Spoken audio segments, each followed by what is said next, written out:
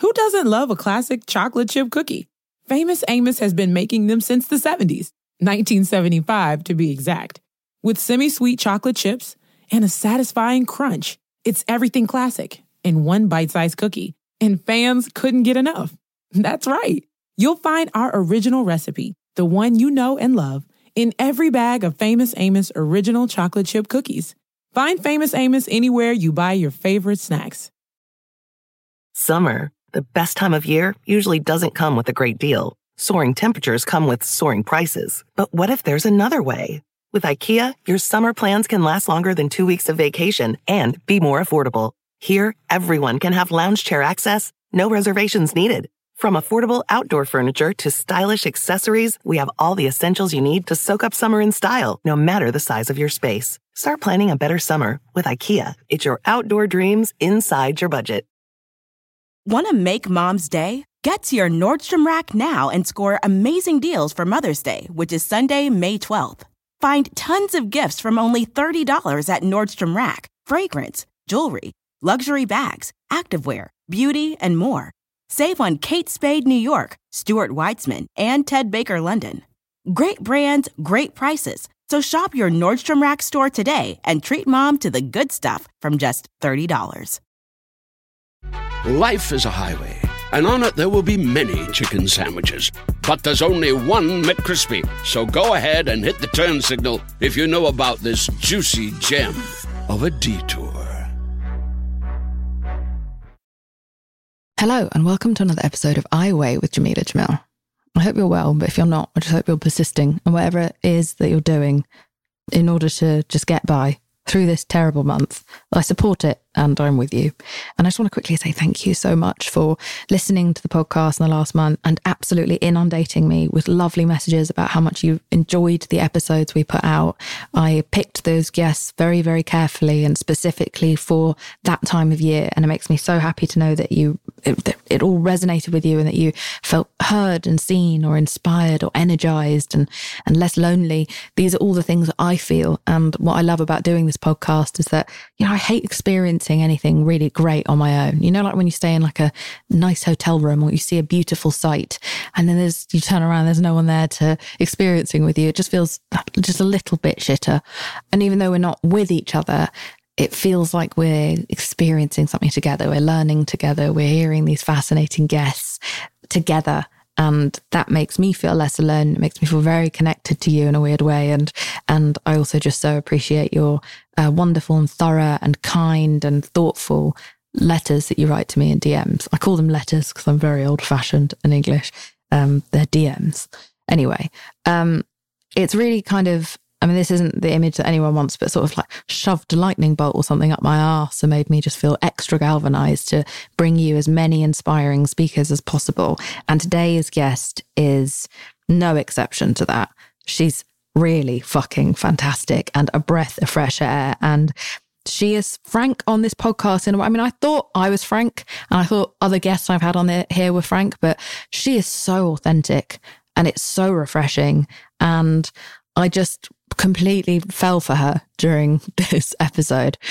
Just what a unique voice. Her name is Candice Braithwaite and she's a best-selling author, a fucking excellent influencer, and changes how I feel about the term influencer because she really does use her platform to try to influence meaningful change. And she's just an excellent voice in our generation.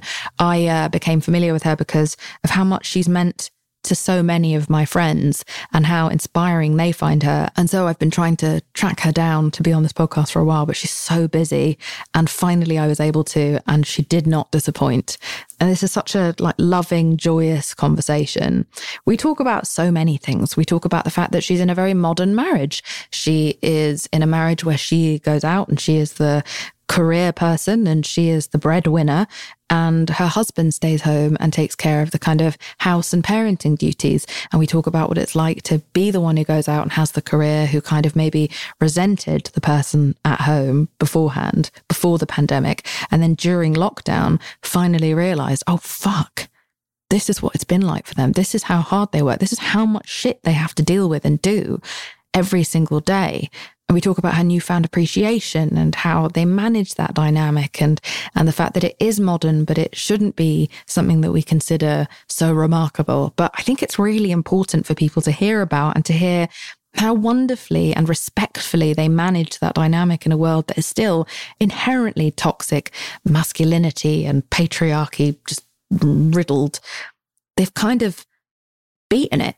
It's amazing. And we also talk about what it's like for her being a Black woman online and a dark-skinned Black woman who has to deal with colorism and racism and sexism and how she uses her position to show like a Black nuclear family who are thriving together and doing everything as a team. And she's filling the space that has been previously quite empty when it comes to the kind of mummy blogger space, where there just aren't enough Black women in that space. And so she's filled up that space and she's come up against resistance for doing so. And we talk a lot about that and the really refreshing way in which she handles that. She's so clear and so smart and so cool. And I feel like I learned so much from the way that she talked about that.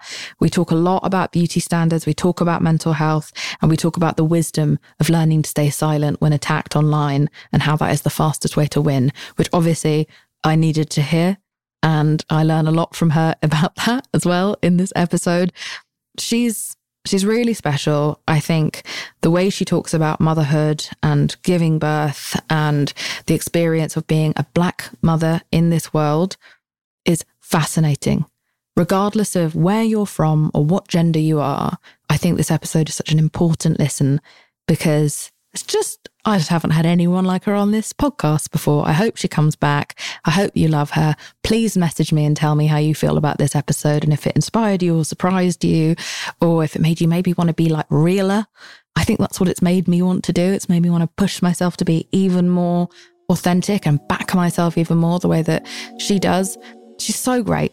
I'm going to shut up now. Just listen to her yourself, see how you feel. But this is the excellent Candace Braithwaite.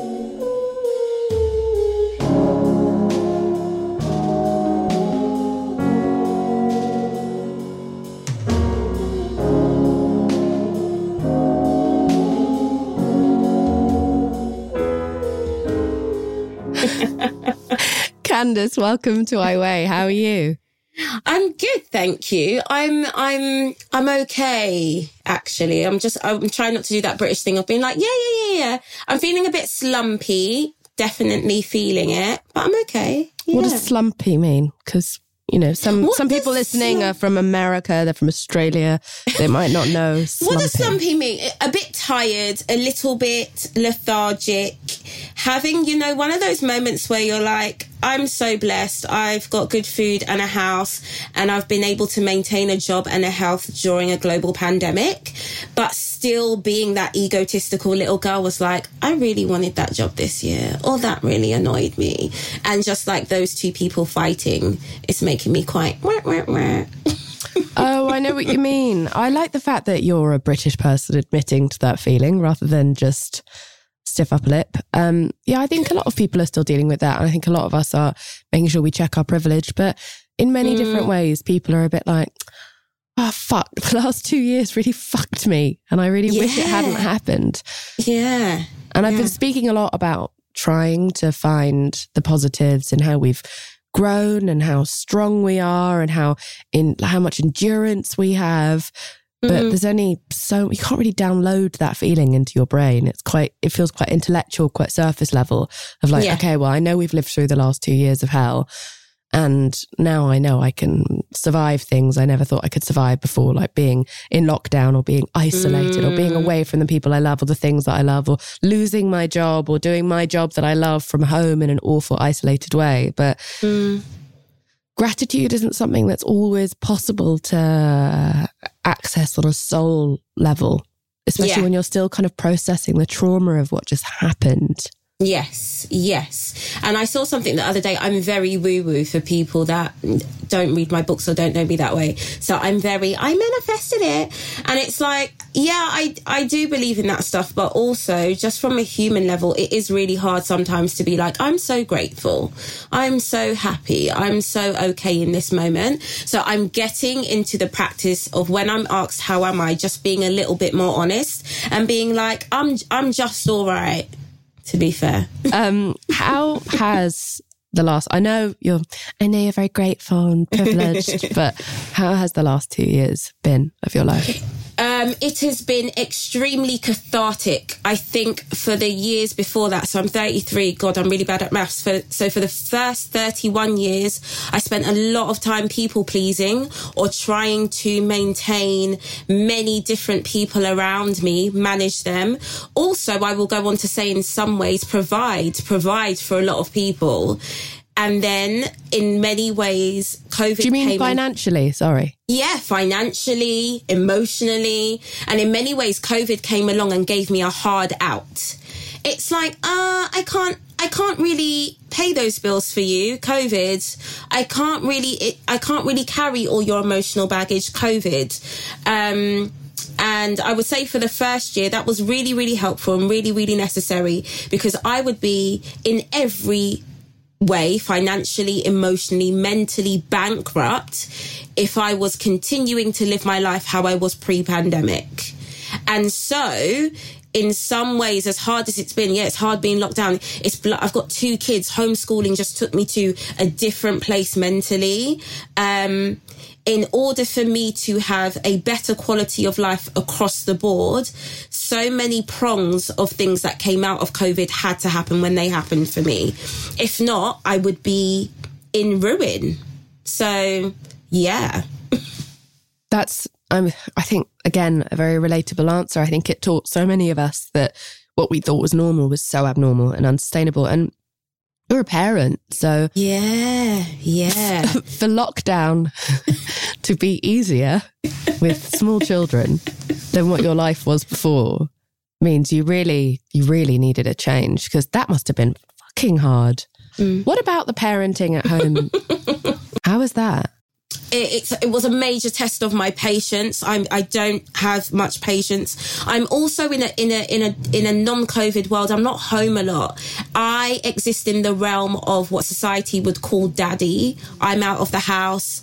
I am quote unquote the breadwinner. So my husband knows about the dishwasher and if we're running out of bin bags. So to now be thrust into this space where the kids are like, what's for dinner? I don't bloody know. I don't even know if we have the right ingredients for dinner. I had to unpack so much, and I had to maybe even ask myself, what is it about mothering that offends you so much? Because this isn't particularly a role I planned for, in that, you know, those girls when they sit down when they're 5 and they're like, I'm going to get married and have 3 kids. No.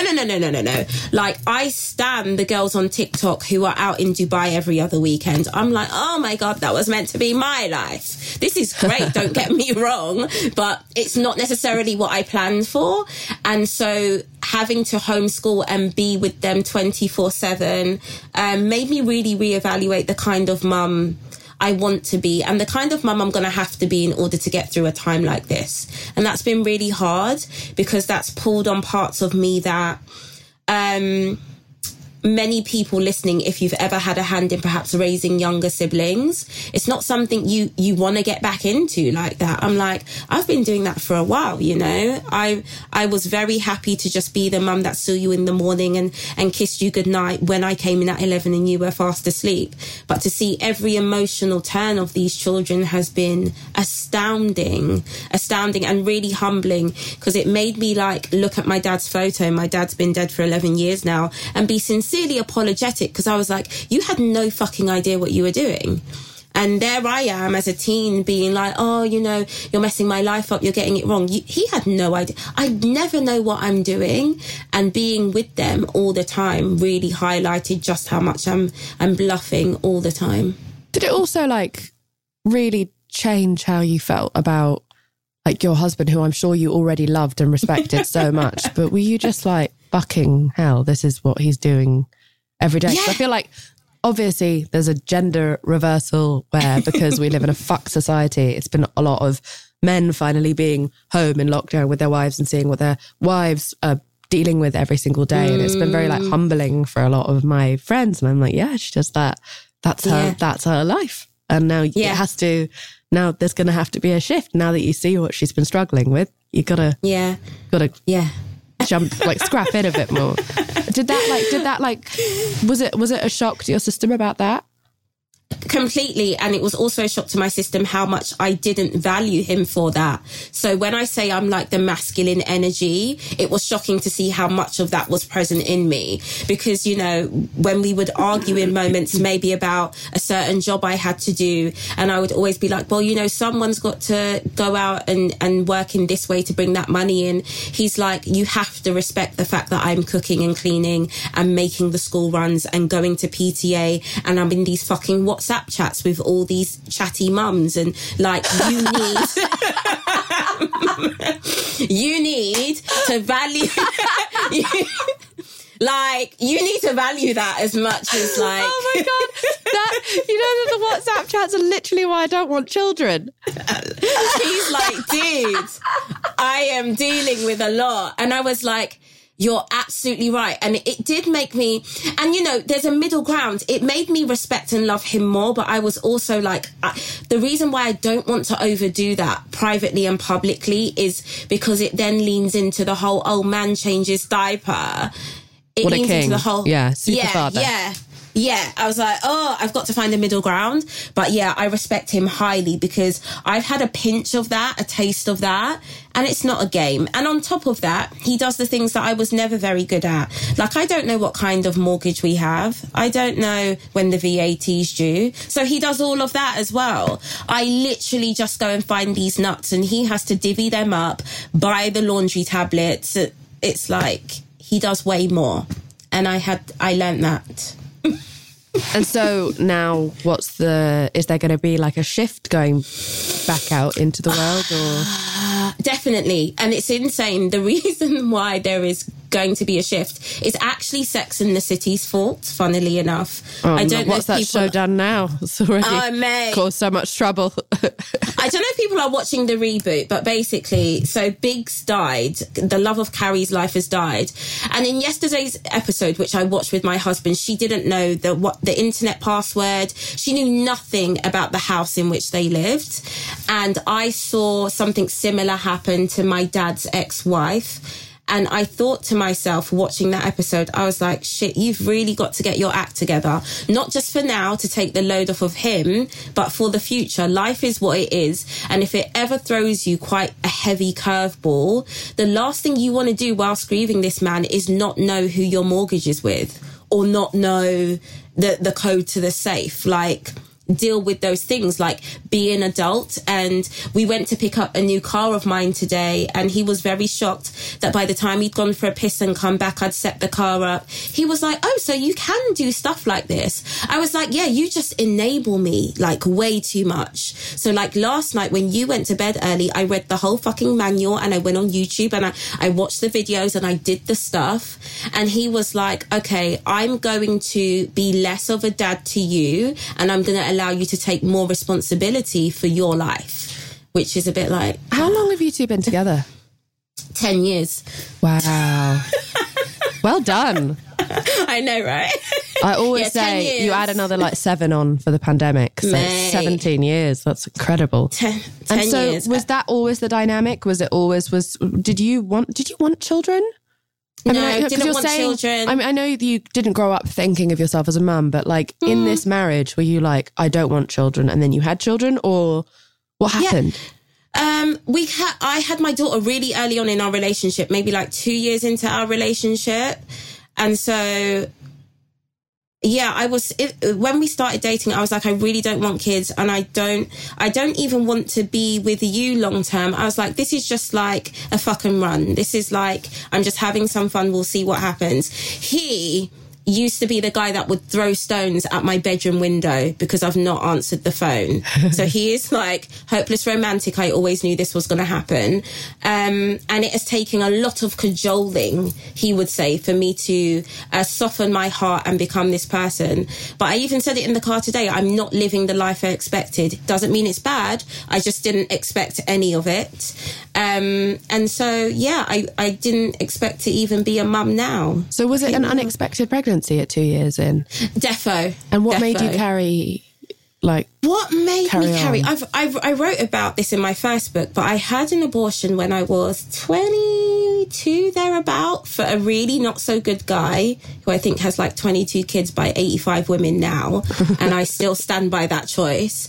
And something about being pregnant with our firstborn just felt different. I just kept looking at this guy thinking, I don't think you're the stereotypical black male. And by that, I mean the definition of black British male that is sold to me, as in a guy that's just going to make me a baby mum and leave, and I'm going to have to carry my buggy up 72 flights of stairs because the lift is broken. Well, that's also just for anyone else who's listening, if you haven't grown up with British television, you you wouldn't know that we have almost no big roles for black people, but when it comes to black men in particular. I mean, for fuck's sake, at one point I was asked to host Black History Month for one of our main channels, and I'm Indian, Pakistani. See what I mean? So that was one of the craziest things that's ever happened. But the only programming you can find is,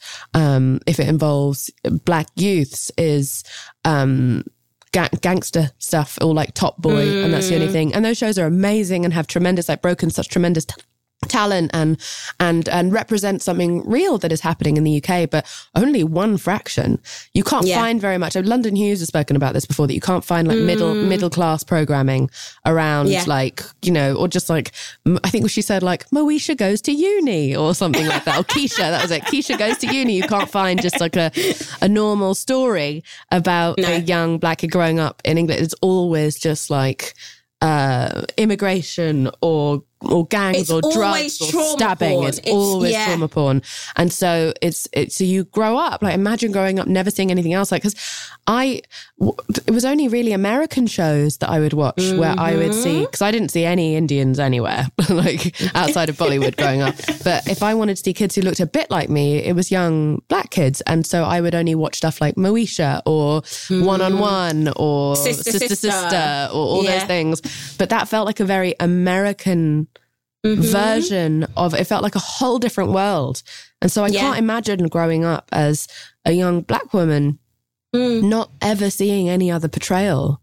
None. I mean, Idris had to leave to make it. And this is the thing. When I was coming up, there was a very popular show in the UK called Desmond's, a nuclear family running a barbershop in Peckham, and Desmond's ran for ages. And I sometimes feel like British TV has gone backwards in its portrayal of black British people, because that was in the late 80s, early 90s. Yeah. And we had shows like The Real McCoy, and all of those things now cease to exist. But I will say this, before I even say so I had no media representation of the idea of the kind of family unit I'm in now. I was raised solely by my maternal grandfather. So this makes this story very interesting. I was not, like, women were present. My mum and my grandmother were present, but I was taken to school every day by my grandfather. He washed my ass. He even ironed my ribbons. He read all the reports, did all the things. And then on the weekends, I'd spend that with my dad. So I have personally a very positive example of being raised by black men who are just stand-up dudes who love their kids and get the job done. And even now, when I watch my husband, dust the fucking baubles, I see my granddad, I'm like, I've literally just ended up with my granddad, which is quite soothing, considering how you turn on TV, or I even speak to my mates who are still dating or on Hinge, and it just feels like a bottomless pit of fuckery, especially for black women, in terms of dating or settling down. And will you further elaborate on that?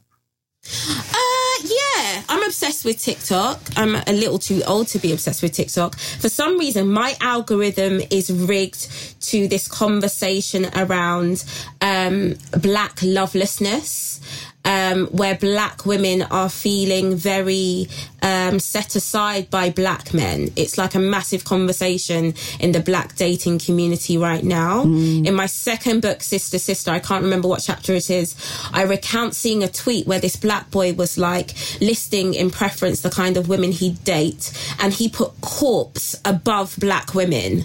So he was like, I date a dead body before I date Black women. God. And so when this information is being pumped to you or pressed to your phone or whatever, it's made Black women's hearts really heavy and despondent. And whilst the younger Candice understands it, because Jesus Christ, the way Black boys used to speak about me, it just makes me shudder. This new Candice in the middle of this very public Black nuclear family is like, don't give up hope.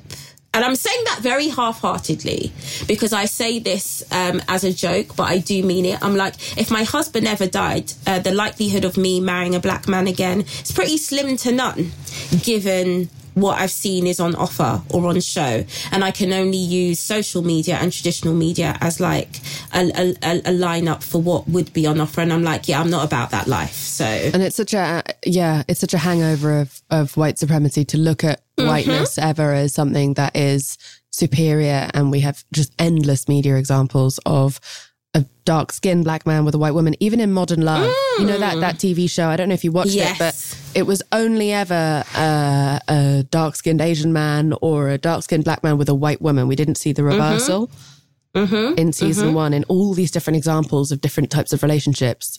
And we don't really see that in media. It's always a lighter-skinned or a biracial woman. Always. I remember seeing that really... In media, not in the world, just to be clear. Yeah, just in media. I remember seeing that really powerful, like, Hollywood photo of, like, Kim K and Kanye and Beyonce and Jay and Alicia Keys and da-da-da-da-da. And, you know, the conversation was, why is it when these particular Black men ascend or get to certain heights in their celebrity or financial status, they do lean towards a woman who has more Eurocentric beauty ideals. This is a conversation that exhausts me, because I'm at the end of the scale that bears the brunt, or is often told you're overthinking it, or quote unquote it's not that deep. I also try not to get too involved in these conversations publicly, because I'm living a life that many women who look like me don't, and I understand that privilege also.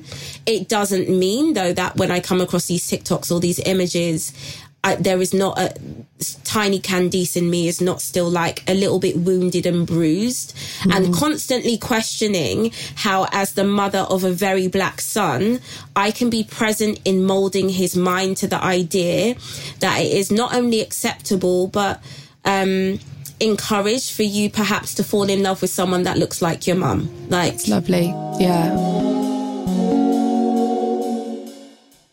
This show is sponsored by BetterHelp. Now listen, we all carry around different stressors, big, small, medium size, and a lot of us keep them bottled up because sometimes we just have to. But doing that all of the time can really, really start to negatively impact your life. And I say that from experience. I'm British. We are told to never say how we're feeling about anything ever. And that's why so many of us are so sad. Now, a way that I was able to remedy that was by having therapy, which was super helpful for me, not only because it's amazing to get things off your chest, but also all week, you know, as you're bottling things up, because it's not always the time or place to say exactly how you feel, you know you're going to get that hour where you're able to get everything off your chest and say it exactly as you want to. And this therapist isn't going to take it personally, and they're not going to hold it against you or throw it back in your face during an argument over dinner next week. You just have this complete freedom. Honestly, I think everyone should have therapy, regardless of whether they think they need it, because it's so amazing to have a confidant. It's a journal that talks back to you and helps you with all of your problems. I think therapy is just a safe space to get everything off your chest, to figure out how to work through whatever's weighing you down. And if you're thinking of starting therapy, then maybe you should give BetterHelp a try. It's entirely online. It's designed to be super convenient, flexible, and suited to your schedule. All you have to do is fill out a brief questionnaire to get matched with a licensed therapist, and then you can switch therapists if you don't like them anytime for no additional charge. Get it off your chest with BetterHelp. Visit betterhelp.com/iWeigh today to get 10% off your first month. That's BetterHelp, HELP.com/iWeigh. Who doesn't love a classic chocolate chip cookie? Famous Amos has been making them since the 70s, 1975 to be exact. With semi-sweet chocolate chips and a satisfying crunch, it's everything classic in one bite-sized cookie, and fans couldn't get enough. That's right. You'll find our original recipe, the one you know and love, in every bag of Famous Amos original chocolate chip cookies. Find Famous Amos anywhere you buy your favorite snacks. Summer, the best time of year, usually doesn't come with a great deal. Soaring temperatures come with soaring prices. But what if there's another way? With IKEA, your summer plans can last longer than 2 weeks of vacation and be more affordable. Here, everyone can have lounge chair access, no reservations needed. From affordable outdoor furniture to stylish accessories, we have all the essentials you need to soak up summer in style, no matter the size of your space. Start planning a better summer with IKEA. It's your outdoor dreams inside your budget.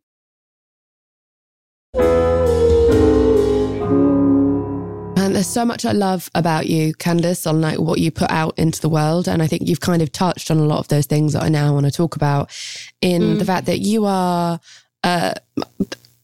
I don't want to call you an influencer. Not that influencer is it's not a bad name. I don't mean that in a judgy way, but I think what you're doing is so above that. But you are a very public kind of representation and representer of a different reality to what people are shown normally online. And what I'm trying to say is that the way that you show your life, the way that you talk about your life on podcasts, the way that you have made such an intentional decision around the way that you show your family. You know, you talk a lot about being a Black mother. You have like hit the headlines so many times for talking about the experience of Black motherhood and the erasure of the side of Black motherhood that isn't all trauma, and being a single mother and being like failed by the state. But you also talk about the ways in which the state does fail you, and the way that I've learned so much about the medical experience of Black women in the UK from you. I had no idea that the mortality rate was something like you're 5 times more likely to die in childbirth as a Black woman. Yeah. So my first question is, what made you decide to start to use your life to teach and support so many people? What made me decide to use my life? I'll be utterly frank. Sincere capitalism. I was stuck in this really... No, it wasn't a shitty job. Everyone wants to work in publishing. It's one of those magical jobs. I was working for a really good publishing house. I was working in the marketing team. This was late 2014, early 2015. Bloggers were just like coming above the surface, and marketing spaces were starting to pull their advertising spend away from magazines and TV and place it in the hands of bloggers. My job was to spend most of the day on the phone to these bloggers, asking them how much it would be for them to feature a new author's title on their blog. When they told me the going price, I was like, bitch, you're in the wrong job, girl. And how are you going to leave this little desk and do that? The reality is I needed to build an online platform, and I'm a data geek. I'm a gap in the market geek. And when I looked at the parenting space online, I was aghast with how white it was. So white, so middle class, so blonde, shiny bob, striped horizontal t-shirt. Yoga bodies. Yoga, white Converse, Generation X bugaboo, all of that. I was like, and this is so far away from the version of motherhood I know. And not just in a sense of class and money and what we have, but just how we look, how we raise our children. Why is there no mum in the UK online that I can point at and be like, I get that? And so I was like, and that's the community you're going to start building. That's what's missing here. And that's how that journey begun. And darling, very quickly, it became less about capitalism and more of like a fight for my life and a fight for the representation of Black motherhood culture. Because once I decided to commit to doing that, clause came out. People were not happy about the fact that I was very vocal, that something was missing from this parenting landscape. Yeah. And so the first few years in being so vocal or building this platform, it was rough, man, because I think as people are, when you're just like waking up every day being robotic and no one is questioning your privilege or your entitlement, when someone does come along and this person's a 5-foot black girl from Brixton, you're just like, who the fuck is that? And why is she so noisy? And more importantly, why do I now feel like I'm racist or I'm missing something or my eyes aren't open to the world? So I can actually empathize with how I perhaps annoyed people building this platform in the early days. But someone had to stick at it and I'm glad I did. Yeah, I mean, I remember you receiving pushback from white mummy bloggers who actually used the A word. They called you aggressive. Mate. They called you aggressive. I just can't believe it. Yeah. I really can't believe it. And also, this wasn't that long ago. This hasn't been happening that long ago. I mean, this is... No. Yeah, this was Christmas. That conversation became public Christmas 2019. That was yesterday, basically. Yeah, we knew better back then. Imagine still being so threatened and not being... Imagine hearing, oh, there aren't enough black mummy bloggers out there, and just thinking, yeah, oh my God, you're so right. Let's welcome you in. Let's diversify this for the sake of us, for the sake of our kids. Let's make this a more representative world of what the actual world looks like. But instead trying to silence you and punish you for having called out that lack of opportunity and then essentially made you feel like an uppity black woman. Basically, which is so funny, like a black hyacinth bouquet kind of vibe. I was ready for it though, and I don't think people, and they wouldn't because they don't know me personally, and that's the thing about internet friends or internet connections, they don't know you personally. Right. And I don't think people were caught off guard by how ready for it I was. But again, like, I come from a space where this is pre-gentrification of Brixton. So you're like hustling, going home, trying not to be like stabbed up or get involved with the local crackhead. There's that. I'm in school systems where I'm constantly having to fight my way through. Then I go to performing arts school, which just blew my head off in terms of competitiveness and you having to like stand your ground. So this was just like another wave for me. And I was like, I've been on these seas time and time again, and this tiny boat always comes out on top. But what has to happen in moments like this, and this is something that I tell all my friends now, an old friend I had, we're not friends anymore, but her mum was brilliant. Her mum once said to me, silence can never be misquoted. And so when those storms come along, when these women were coming for me or calling me aggressive or being out and out racist or trolling me, I was just like, and you're never going to get a public response to that. Because the minute you do, as the black woman, as the dark-skinned black woman in this scenario, I become the aggressor, I become the problem. And all I want for you to be able to say is she said nothing at all. And I've got to be honest, that did anger the black community. Because they were in my DMs at those times being like, bitch, say something. Like, how are you going to just let this happen? Like, you not standing up for you is you not standing up for us. And I was like, you guys don't have a bird's eye view of how this all ends. The minute any woman, regardless of race usually, but the minute any woman of colour puts her head above that parapet to defend herself, she's in the wrong. You just are. Candice, where the fuck were you when I needed you 2 years ago? I can't believe we weren't friends. I responded to that white woman, and then her Instagram blew up and everything I said was taken out of context.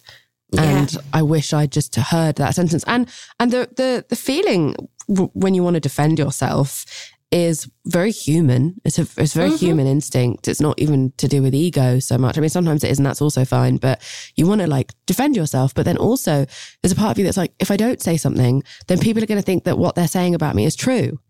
Yeah. So you're just wrestling with so many different things, but you're fundamentally, ultimately, when it's all over, as you said, from the bird's eye view of what it looks like at the end of the rainbow, silence can never be misquoted. I blew that shit up and made it global when I could have just shut the fuck up and carried on with my life and continued doing everything. No one would have really heard about it. Maybe 100,000 people would have heard about it. it was the Streisand effect.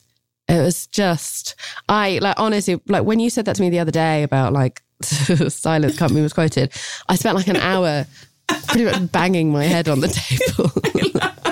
But you know what? You live and you learn, because I've had moments before that were not very silent, but that, you know, I'm really, really grateful for the flow of my life. I'm glad that scenario with those bloggers happened then, because there have been a billion times since then that maybe 10 people have known about, 15, 20 people that have even DM'd me and been like, have you seen this video about you by such and such? And I just like put the DM to unread and I never say anything. And the 20 people that saw it just go, okay, she doesn't care. Simple. And it dies such a horrible death, because in the situations we are in that are very public, you cannot count the amount of people who want to suck that energy or your platform or the people you speak to and get them to turn their minds against you. That's a very, very expensive thing. Like, people plan to do that all the time. Yeah, and it's a disturbing part of internet culture. Like the way that I see people, someone will say something maybe about a public figure, a politician or an actor or whatever, and then the people in the comments will tag the person that's being spoken about. Mm-hmm. And it's because they want to see what is essentially a cockfight. It's something that we have to stop as a society, because we're turning very like public turmoil into a sport, and we're not. You're not actually doing someone. You might think you're doing someone a favor by being like, "Oh no, they should know this is being said about them." They absolutely shouldn't know. But I don't think it's better for us to know. But just leave it alone. If it gets big enough, it will come to someone's attention. Yeah. Don't be the bearer of that news. Just leave it alone. Don't like give it that energy. If you see something horrible being done or said about someone, just leave it. Just leave it alone, honestly. You've had a kind of, I don't know, like a change of heart in how you want to lead your life publicly? Yeah, defo. So talk to me a little bit about that, because you really like put yourself really out there at the start. And I think a lot of us did. And I think a lot of us are having the kind of reckoning of, you don't have to tell people everything about the way that you feel all the time. That was this kind of like, you were kind of given brownie points for oversharing and being as vulnerable as you can. And this isn't just for public figures. This is everyone online. I must tell everyone about every like bad thing I did or every nervous breakdown I had. And I'm not in any way trying to stigmatize doing that. I think the more open we are, the better. I'm still very open on this podcast, but I've chosen to take my biggest openness to this podcast, where I feel like there's a community of people who actually give a shit about real conversations rather than online where it can just be used as fodder. But that purging era of social media, where you just say every single thing and leave yourself wide open and vulnerable, I think it should now start to simmer down, because it's leading to a lot of dangerous situations for people. Completely. I had this conversation just the other day. I thought back to when that decision was made for me. I stupidly made a public conversation on whether I would or wouldn't circumcise my kid. Don't ever fucking do that. Not just for the future of your kid being like, why are you discussing my willy online? But also just like that moment just left me, my entire family so open and so vulnerable. And it became a race war, a religion war. And looking back on that, I think that was like the immediate shift. But I'll be honest, I posted about this a couple of days ago. Of course, Black Lives Matter happened, and I found myself in the middle of that conversation by a stroke, perhaps of bad luck. My first book came out that week, and my name was brought up as one of those people you should be following to unlearn your racism, la, la, la, la. Now, what happened, and I've not seen anyone else be honest about this, and that's up to them, but I thought it was interesting. Someone asked me the other day, you know, you're not speaking about race the way you used to. What's up with that? And at first I brushed it off. I was like, mind your business. I'm not the local town crier. Get it together. I sat on that question for a week, and I came back to the internet and I was like, I don't speak about race anymore, because I have to understand that I was using that as a quick way to boost engagement, gain followers and likes. Wow. Mic drop. Like, let's get really fucking real about what can happen and how these likes and this big following overnight can just turn you into an absolute monster. And I was like, that's not to say that matters of race don't matter to me. I'm a black woman living in the UK. Of course they do. But I had to realize that whenever I felt there was a dip in engagement, or wherever I felt like, oh, what can I do to cause a conversation, I'd always come back to race. I'm not going to use that as a fucking crutch anymore.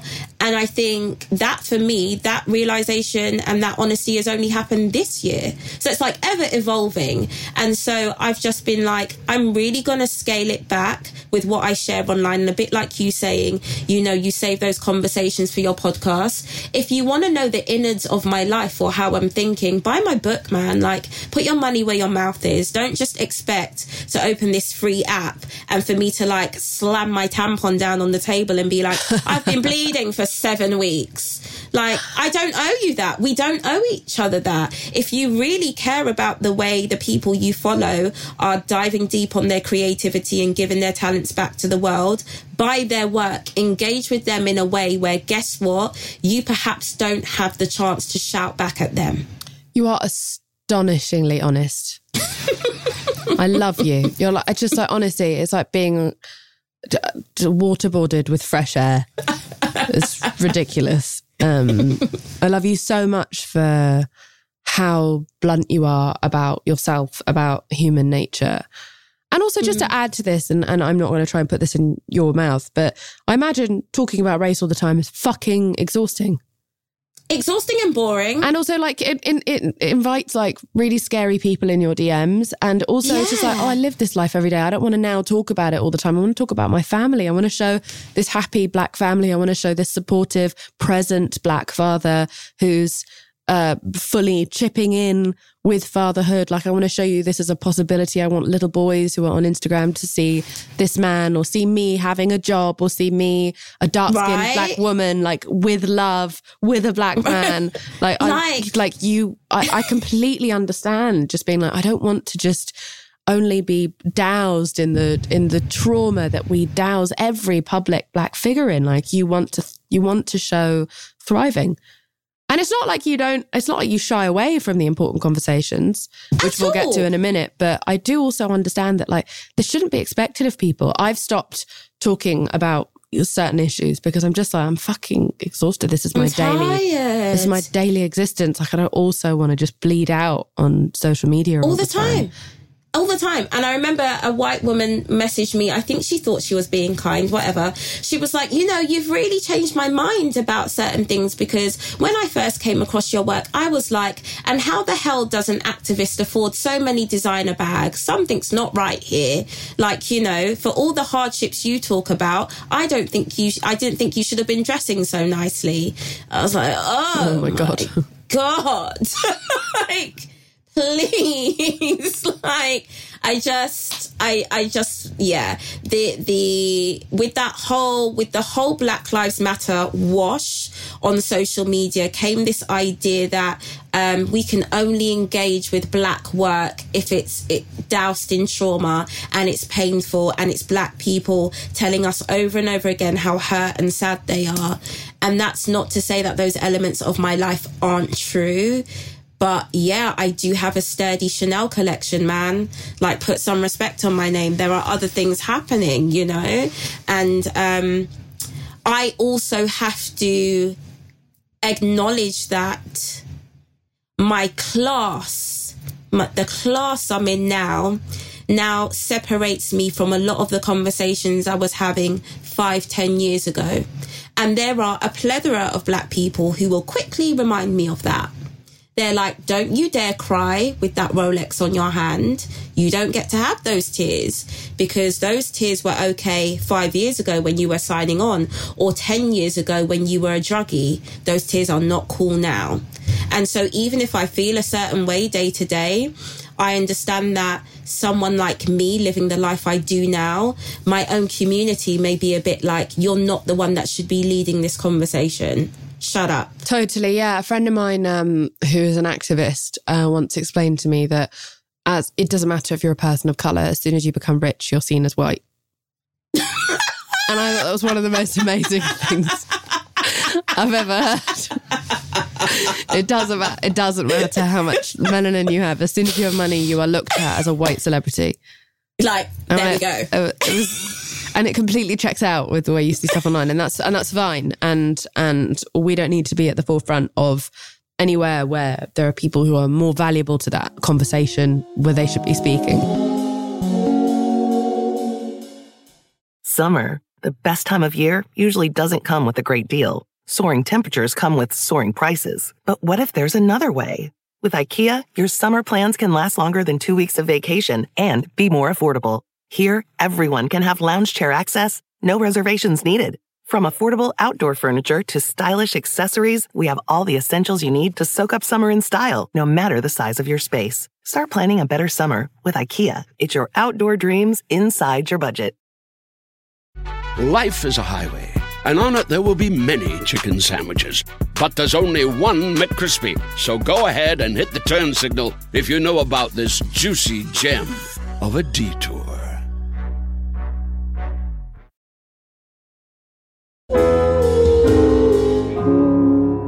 One aspect of race you have spoken about a lot and written about a lot, and you have become kind of one of the faces of that conversation, not in a sad or awful way, but in a very empowering way.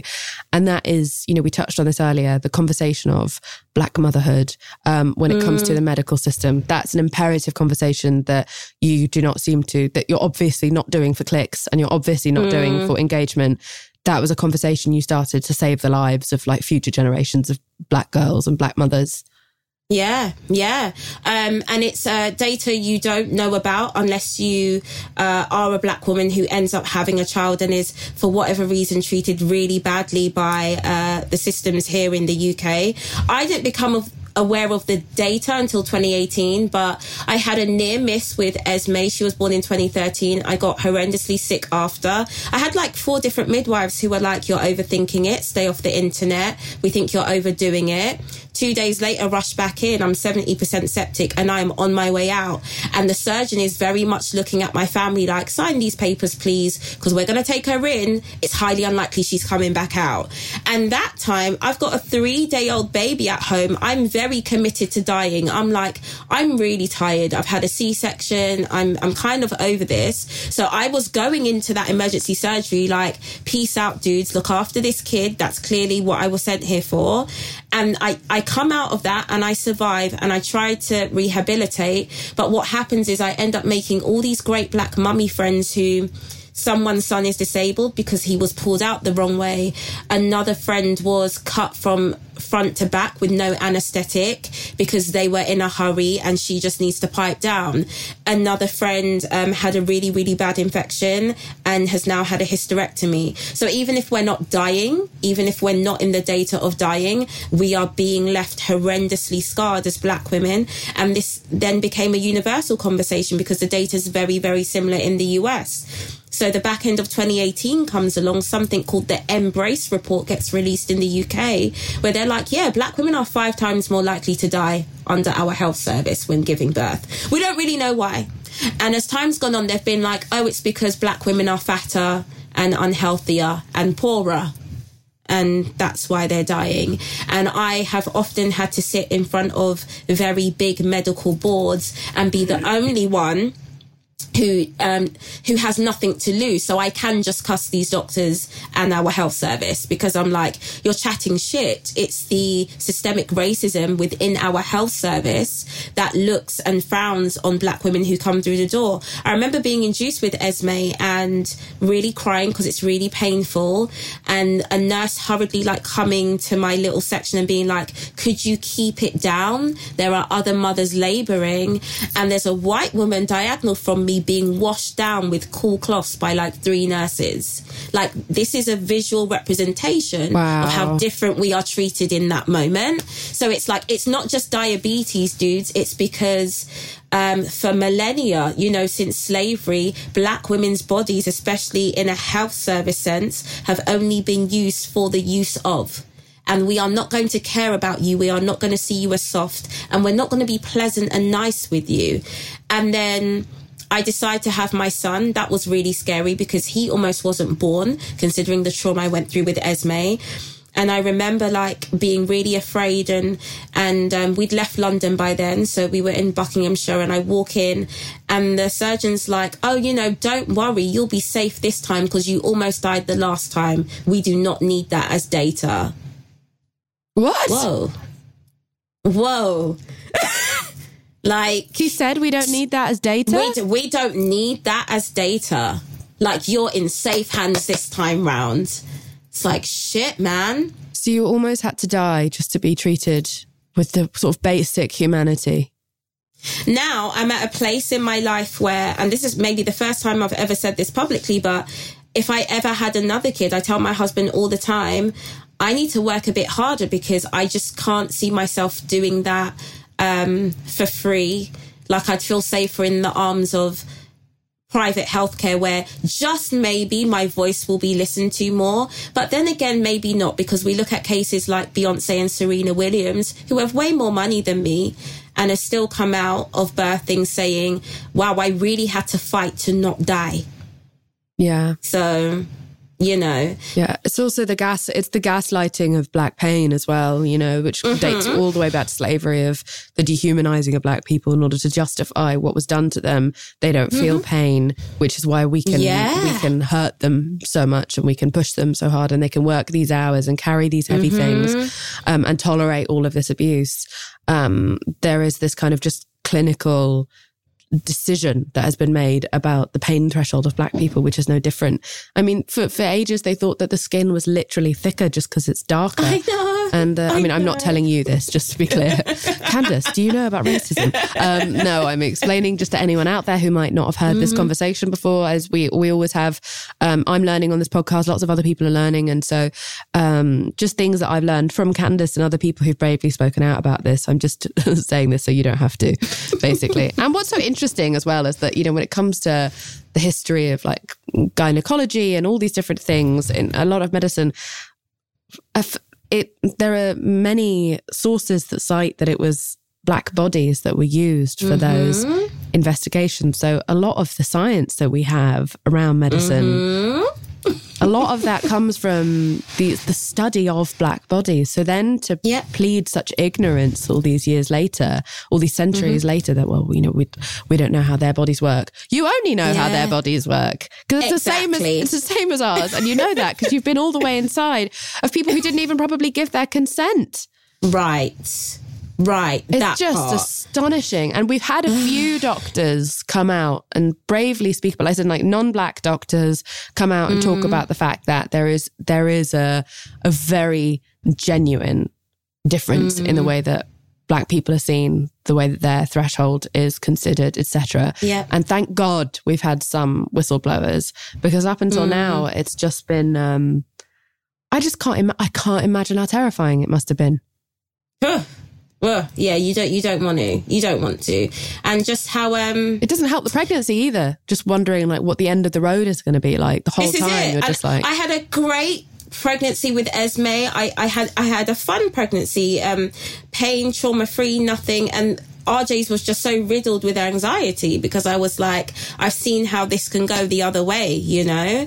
Thankfully, I've lived to tell the tale. But living to tell that tale means that if I'm in the position to have this conversation on a global scale, it's literally the hill I'm prepared to die on. Because I've been told and I've seen how having this conversation and writing certain books has encouraged Black women to go into motherhood ready to defend themselves from the minute they walk into that doctor's surgery and say, I think I've got a positive pregnancy test. And this is not just a British problem. You said that I think in America, Black women are 3 times more likely than white women to die during labour. Can you offer any advice for anyone who's listening to this right now? Can I offer any advice? It might be a a young black woman or a young black person who's pregnant. It might be the friend or lover of one. Do you know what? From a financial standpoint, if you have the money to employ, say, a doula, do so. Like, don't skimp on your health or your mental health during pregnancy and labour. If you don't have the money for that, where possible, never, ever, ever, ever go to any antenatal appointment alone. Never go by yourself. Never go into, if you can, don't go into the situation of birthing by yourself. I remember them waiting for he was my boyfriend then, to leave. And he'd been with me, 2 nights? And it was the moment he left to walk home to take a shower, they decided to break my waters. Alone. Anyone who's had their water broken, they come at you with a Peter Pan hook about 13 inches long.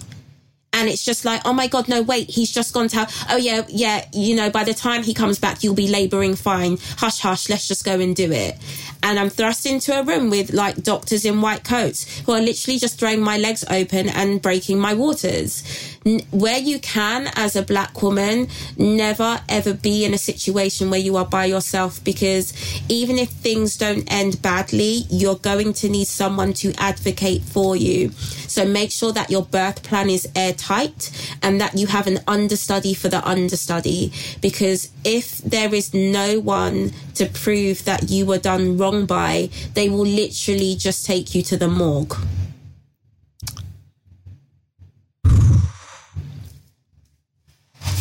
I'm so sorry you had to say that. And thank you for saying that. That's just so fucking depressing and terrifying. And I hope that anyone who is the support to someone who's expecting, who is a black person, I hope you will consider these words and remember not to leave them alone, and to remember to be there all the way throughout. And if it's your mate, go to their appointments with them. If their partner is there or isn't there, just support, show up, advocate, come ready, like learn the stats, be ready to shame a doctor. You know, that's how I now feel. It's like, if any of my black friends get pregnant, I'm like learning all the statistics so I can go in and like, show them your book and tell them I can see what's happening. Like, I think this is so fucking, it's so fucking important. It's so fucking overdue. And as you said, Serena Williams and Beyonce both also being victim of this kind of phenomena of a lack of humanity just shows how far up this goes, all the way up. Yeah, exactly. And I don't want women, you know, it's a double-edged sword, because then I don't want to go too far the other way and scare black women or scare pregnant women, because I've known some black women who have had beautiful births at hospital or at home.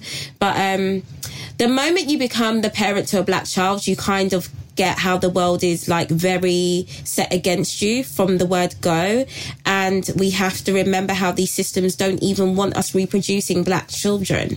And that's the truth. So I would rather incite a little bit of fear, if that means that lives will be saved, than be like, you'll be fine, and then it's not. And then I feel really bad. Yeah. It's changed, I think, quite a lot of people's lives, and it's changed a lot of people's understandings, what you have said out there. And it's been supported by so many people. And when you started talking about it, I saw so many people come out and say the same thing. And I think it was a huge wake-up call.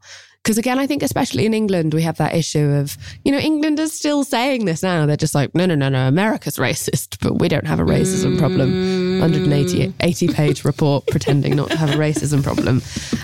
It's worse, that statistic in the UK than it is in the US. Yeah. Completely. And I'm the kind of black person who, and my husband's the same, we like to know what version of racism we're dealing with. It's the cloak and dagger racism that completely scares me. Who was it that said, I like my racists racist? No, but I like that. Basically, it's it's this trolling racism that does one thing at night and then goes to work the next day to birth babies. That scares me. That's the version that scares me. Yeah, one of the people who gave you a really hard time online was actually someone who She wasn't a doula, was she? She was a midwife. Midwife, yeah, that was a it. Midwife, yeah. Yeah, so you're like, oh God, you are talking to me this way, and then going to your day job where you may be helping a Black woman through her pregnancy. Definitely. The hospital she was stationed at the time was in the depths of South London. So yeah, she's definitely, most of her patients are Black women, for sure. Fucking terrifying. I really appreciate your work there. And while I also don't want it to be something that you are solely known for, it's something that you will always be remembered for. In a good way, for how honest and brave you were, where a lot of people tried to shut you down. And I love the way that you put your family out there. And the last thing I wanted to ask you is, as raising 2 young Black children, with everything we've seen in the last couple of years, what is most on your mind? Good, like both, like not just like the negative stuff, but also the positive stuff. Like, what are you looking forward to, and what are you thinking about for your kids growing up, considering this moment of reckoning that we've had? I'm looking forward to being the kind of mum, establishing myself in a way that my kids can in 10 years just be like, do you know who my mum is? I think, do you know who my mum is? Do you know who your dad is? Has propped up white society for so long that I'd love my children to have a taste of that. That just, she's Candice Brathwaite, you know, type nepotism. Like, yeah, babe, you go get that internship that you're totally shit at and not worthy of. You go do that thing, because there's been such an imbalance for such a long time that I'm like, that's one positive thing. I'm like, every time I'm like having a slump or there's a little internet issue, I'm like, oh, no. You are going to keep moving forward because you are trying to offer your children a sense of ease. And whilst you cannot buy them out of their Blackness, you can get yourself to a point in life and in history where maybe uttering your name makes it a bit easier. And that's something that I would just love to give them. On the negative end, I speak about this a lot. I'm very obsessed with the data coming out of the entire of the UK surrounding knife crime. And I've got a 3-year-old Black son. And the average age of like Black boys being shanked to death this year was 14. And I'm not going to lie, sometimes I'm like giving him a bath or reading him a story, and I'm like, in some ways we might only have 10 years left. Oh my God. And I'm just, that weighs heavily on me. And we left London because of that data. And recently, the area we wanted to move to first, but we couldn't afford it at the time, birthday party for a 14-year-old. There was a double stabbing, and the birthday boy and his friend died in that house, in that area. And it's like, where we live now is, it's a drug pipeline. So the drugs go from like, say, Manchester and come through Milton Keynes and then into London. And I see these young boys being sucked in by these faceless rich men who care not for their lives or their bodies. And that's a looming terror for me. Right. And online, I communicate with a lot of women who have lost their sons to knife crime. And that's the thing. That's my next hurdle. Like, if I can get this boy to 21, 25... I'm sure you will. Breath. I'm sure I feel very confident that if anyone can do it, you're raising your kids with the value of going to therapy. Again, something that we don't see a lot of, especially in British community, but also specifically Black British communities, like having a therapist. You opening with talking about your therapist at the top of this podcast, talking about like understanding of and empathy for Black mothers, talking about having the nuclear family, the Black nuclear family that is thriving and happy and together, and there's a supportive dad. There's so much goodness that you're putting out there for your children to see, and for everyone else's children to see. And you're an amazing woman, and so as I said earlier, fucking refreshing. I can't wait to have you back again to talk to you some more. You drop some more truth bombs on me. Candice, before I let you go, can you please tell me, what do you weigh? I weigh the end of generational trauma. Wow. Well, I love that. I love you. It's been so fun getting to meet you. I'm really sad that we didn't get to know each other all that time that I was in England. Babe, don't worry. Let's go get food when I'm home. Yeah. All right then, lots of love. Thank you for having me. Oh, what a pleasure. All right, bye. Thank you so much for listening to this week's episode. I Weigh with Jameela Jamil is produced and researched by myself, Jameela Jamil, Erin Finnegan, and Kimmy Gregory. It is edited by Andrew Carson, and the beautiful music you are hearing now is made by my boyfriend, James Blake. If you haven't already, please rate, review, and subscribe to the show. It's a great way to show your support. We also have a bonus series exclusively on Stitcher Premium called Ask Jameela Anything. Check it out. You can get a free month of Stitcher Premium by going to stitcher.com/premium and using the promo code IWeigh. Lastly, over at iWeigh, we would love to hear from you and share what you weigh at the end of this podcast. You can leave us a voicemail at 1-818-660-5543 or email us what you weigh at iweighpodcast@gmail.com. And now, we would love to pass the mic to one of our fabulous listeners. I weigh being passionate about helping people. I weigh being resilient, even in times when all I wanted to do was give up. I weigh loving people who may not love me back. I weigh showing love to people who don't show love to me. Who doesn't love a classic chocolate chip cookie? Famous Amos has been making them since the 70s, 1975 to be exact. With semi-sweet chocolate chips and a satisfying crunch, it's everything classic in one bite-sized cookie, and fans couldn't get enough. That's right. You'll find our original recipe, the one you know and love, in every bag of Famous Amos original chocolate chip cookies. Find Famous Amos anywhere you buy your favorite snacks. Want to make Mom's Day? Get to your Nordstrom Rack now and score amazing deals for Mother's Day, which is Sunday, May 12th. Find tons of gifts from only $30 at Nordstrom Rack. Fragrance, jewelry, luxury bags, activewear, beauty, and more. Save on Kate Spade New York, Stuart Weitzman, and Ted Baker London. Great brands, great prices. So shop your Nordstrom Rack store today and treat Mom to the good stuff from just $30. Start clean with Clorox, because Clorox delivers a powerful clean every time. Because messes happen. Because I got the charcoal mask. Great, because why would I put that on my face when I could drop it in my sink? This is what I get for multitasking. Ugh, why is charcoal so sticky? Hello? Hey, Janice. I am so sorry. I thought I was on mute. No, we don't need to reschedule. I'll just stay off camera. Ooh, yeah, that happens. So start clean with Clorox. Use Clorox products as directed. Life is a highway, and on it there will be many chicken sandwiches.